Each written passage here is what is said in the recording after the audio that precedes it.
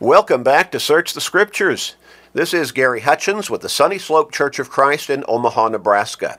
And we're so thankful to be able to be with you each day. We're thankful to have this opportunity to pursue God's Word, to teach it. We try to do so accurately and effectively and in depth and in detail, but at the same time explain it in a way that is easy to understand and that makes sense for your everyday life.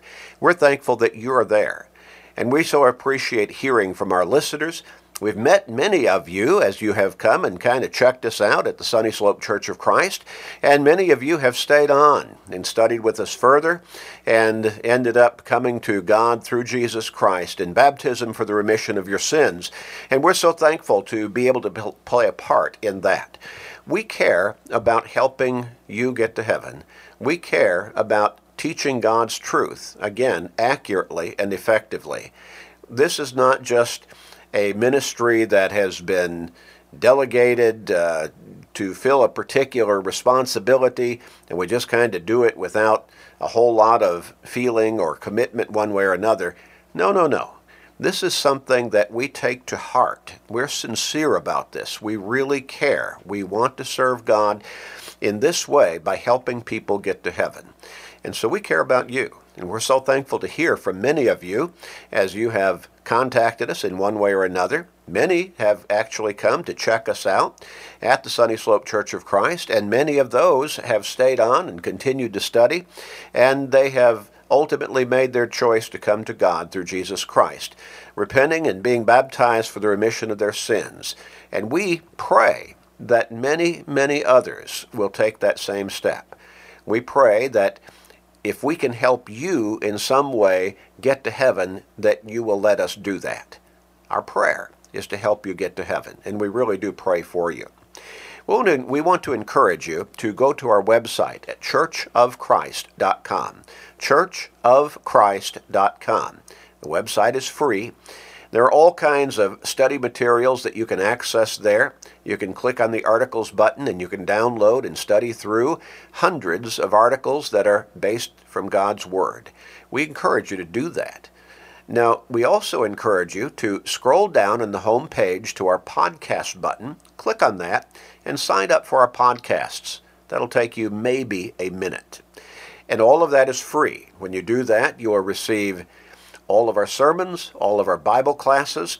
A great feature that we offer every day we call Today's Bible Class, about a 12-minute study from God's Word every day to keep us in the Scriptures, to keep us connected with God, to keep us thinking about our spiritual well-being. And you also receive all of these radio programs automatically to whatever device you choose.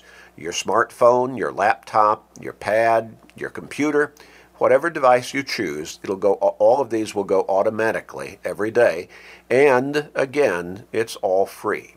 So we encourage you to do that. churchofchrist.com and sign up for our podcasts.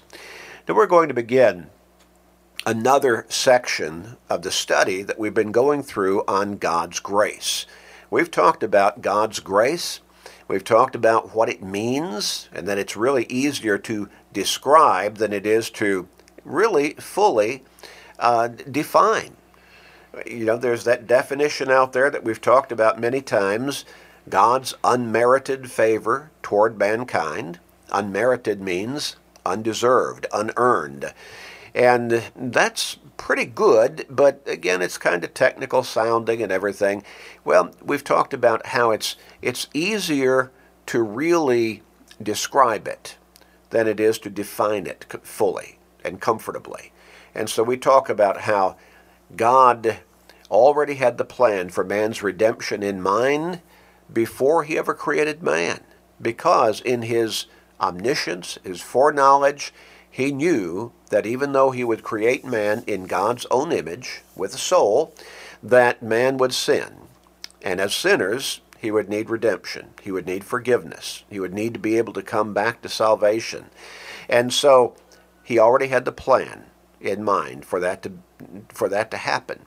And he would send his own Son, God the Son, the Lord and Savior Jesus Christ, to this world with the gospel message of salvation, and ultimately be that one-time for all-time perfect sacrifice, giving his physical life on the cross. Through the shedding of his blood, that mankind could be forgiven, as they would come to him as the Savior, repenting of their sins, confessing him openly as God's Son and their Lord and Savior, and surrendering to him in baptism for the remission of their sins. Acts 2 and verse 38. So God did all of that for us, even though we did not deserve it. The Apostle Paul wrote in Romans chapter 5 and verse 8, "But God demonstrates his own love toward us, in that while we were still sinners, Christ died for us." He was made a little lower than the angels, so he could taste death for everyone. Hebrews 2 and verse 9. So you see, that really helps us understand God's grace more fully, what he has done for us. Easier to describe than it is to really fully define. Hopefully, by this time, we're getting a much better understanding of God's grace. In our last section, we talked about cheap grace. We spent some days studying about how people can cheapen grace, but at the same time, how that is disrespectful to God, because he paid such a price for the opportunity for us to be saved by his grace. When someone just says, well, there's nothing you can do, nothing you're supposed to do, nothing you need to do except believe in Jesus, that's cheap grace. And we noted as we studied from scripture text after scripture text that God expects a response from us, a commitment from us, and then he will save us by his grace. So let's not cheapen God's grace.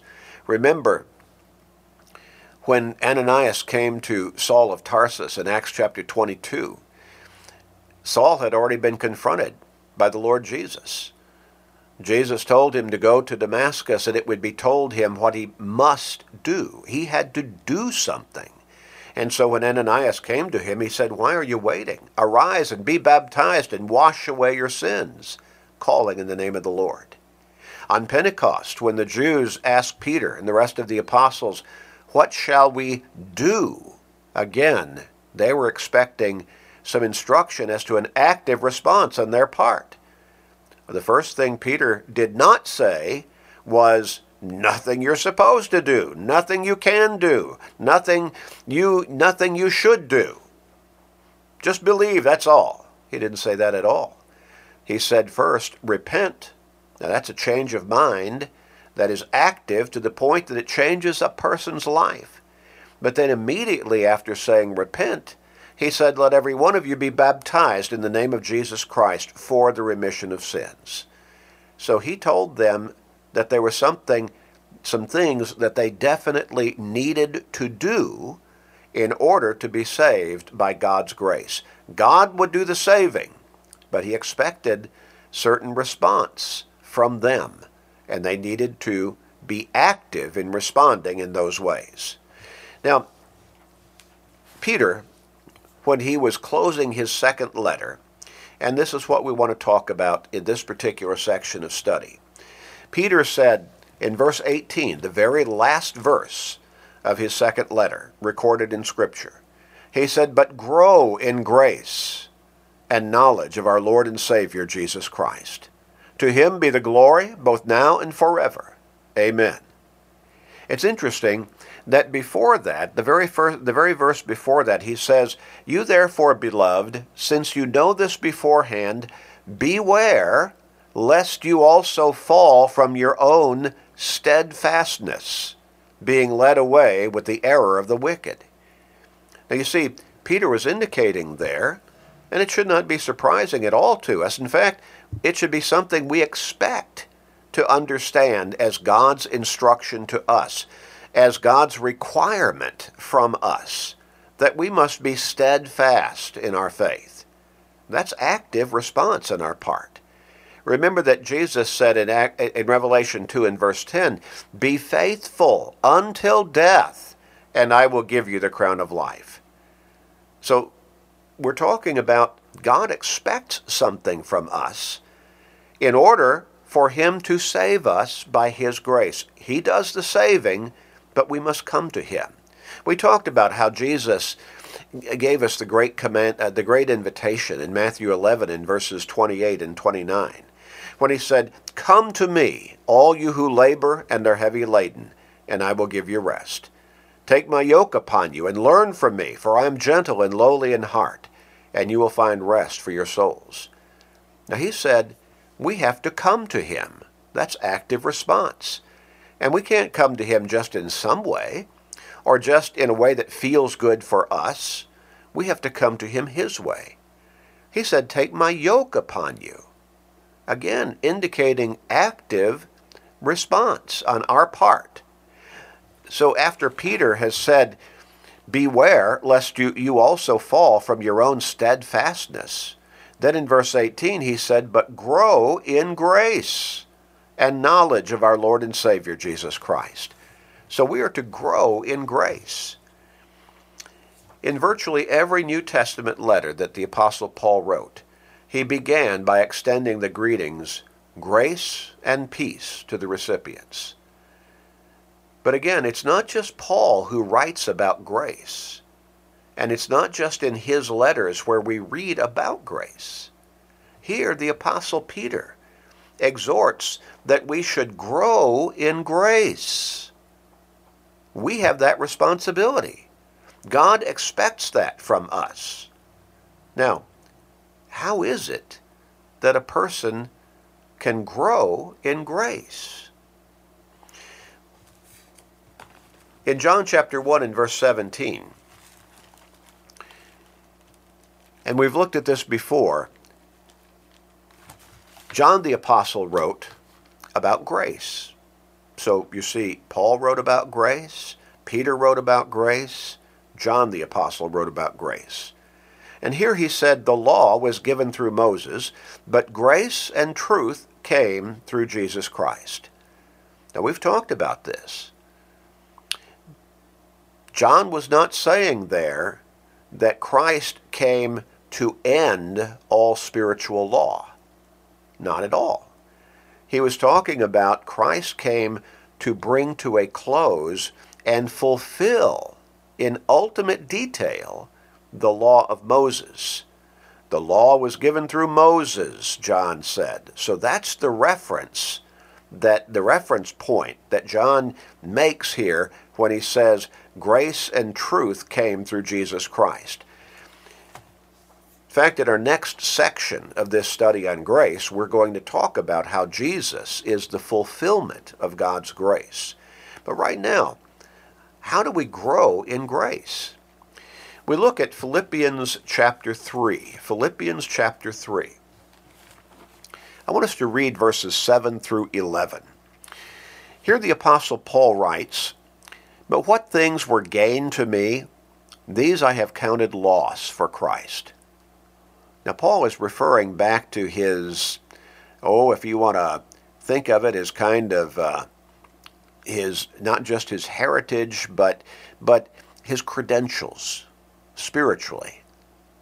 He could trace his bloodline back to the Hebrews, and he could trace his schooling in God's Word back to teachers of God's Word, teachers of the law of Moses. He had quite a history. And so he says here in verse 7, what things were gained to me, these I have counted loss.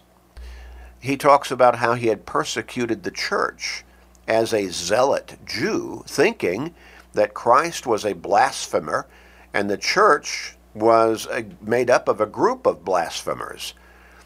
And so he says, I was circumcised the 8th day, verse 5, of the stock of Israel, of the tribe of Benjamin, a Hebrew of the Hebrews, concerning the law, Pharisee.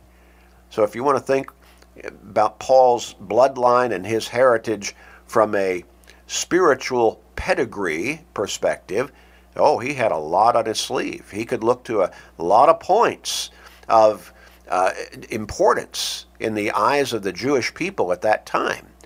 But here in verse 7 he says, these things that were gained to me, that I used to think were so important, these I've counted loss for Christ. You see, he came to understand a different way, that he needed to move in a different way spiritually, that he needed to live his spiritual life with a different focus, and that being upon Jesus Christ, his Savior. He had not believed in Christ. Now he believed, and he realized he had to let all of that stuff go for the sake of following Christ. In verse 8, he goes on and says, "Yet indeed I count all things loss for the excellence of the knowledge of Christ Jesus my Lord, for whom I have suffered the loss of all things, and count them as rubbish, that I may gain Christ."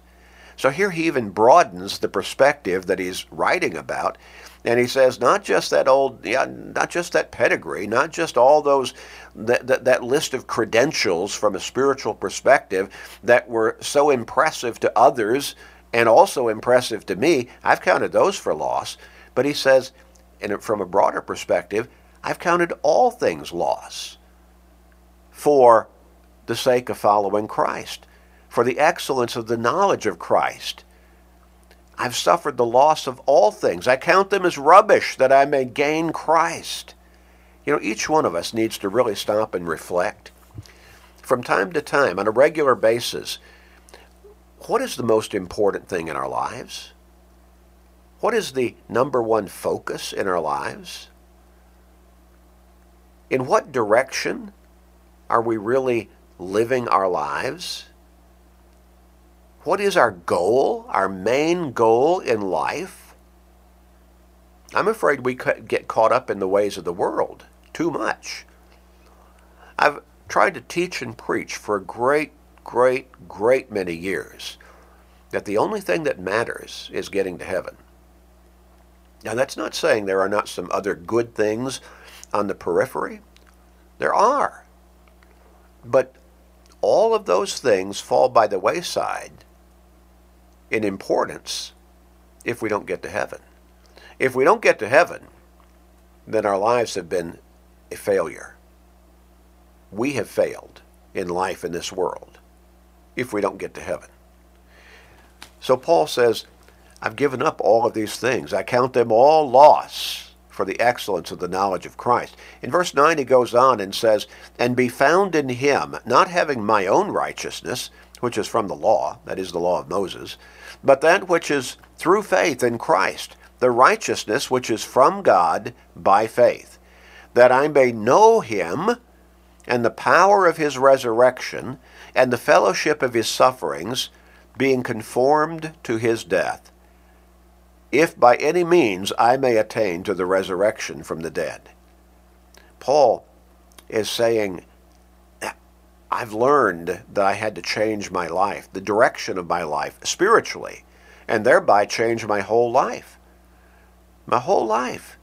In verse 12 he says, "Not that I have already attained or am already perfected, but I press on."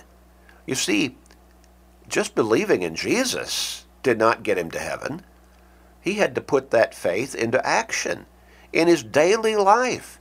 He had lived that life of consistent, ongoing obedience and dedication and service, that I may lay hold of that for which Christ Jesus has laid hold of me. "Brethren, I do not count myself to have apprehended," and now notice this, "but one thing I do, forgetting those things which are behind, and reaching forward to those things which are ahead. I press toward the goal for the prize of the upward call of God in Christ Jesus." Paul came to understand that he needed to change his life. He needed to really turn to God's grace, to God's strength, to his power to help him change. And he was really dedicated to not just making that change initially, but to living that change, that changed life, that changed direction in his life on a daily basis. Said, "One thing I do." Now that again, I got to get to heaven. How do I get to heaven? I've got to serve God through Jesus Christ. I've got to live that actively faithful, dedicated, committed life, obedient life. every day on an ongoing basis. Now, what we're talking about here is growing in Christ. I want us to look at another text along this line. Ephesians chapter 4. Ephesians chapter 4. And I want us to read beginning with verse 13. And here the Apostle Paul writes, "Till we all come to the unity of the faith and of the knowledge of the Son of God, to a perfect man," or a complete man, "to the measure of the stature of the fullness of Christ, that we should no longer be children." Now he's talking about from a spiritual base, on a spiritual basis here. "So that we should no longer be children, tossed to and fro and carried about with every wind of doctrine by the trickery of men in the cunning craftiness of deceitful plotting." You know, there are a whole lot of people out there who are being pulled in all kinds of directions through doctrines of men rather than the teachings of God's Word in Scripture. "But speaking the truth in love may grow up in all things into Him who is the head, Christ." So Paul says we need to grow up spiritually in Christ. In Christ. Now that's basically parallel, just in a briefer format than what we've just read in Philippians chapter 3 and verses 5 through 14. We need to grow up in Christ. How do I grow in grace? Well, remember that Peter said, grow in grace and knowledge. And so, where do we gain knowledge that is going to equip us to grow in grace? He's talking about God's Word. Remember that Paul wrote, King James Version, study. Other versions, be diligent to present yourself approved before God, a workman who needs not to be ashamed, rightly dividing or handling correctly and applying correctly His word of truth. 2 Timothy 2 and verse 15. Faith comes by hearing the word of God. Romans 10 and verse 17. So as we continue to apply ourselves to study and learn and properly make the applications to our lives from God's Word, from those teachings, then we're growing spiritually. We're growing and becoming more and more like Christ. We're growing up in Christ. And it would seem logical that if we're growing in Christ, then we're also growing in grace. We're going to stop and park here today. We'll come back and continue this section of our study on grace next time. Let's pray together. Father, we thank you for loving us so much. We thank you for giving us your word to guide us. We thank you for your grace, and we pray, Father, that you will bless us and help us to grow in grace. Please forgive us, gracious Father. This is our prayer. In Christ's name, amen.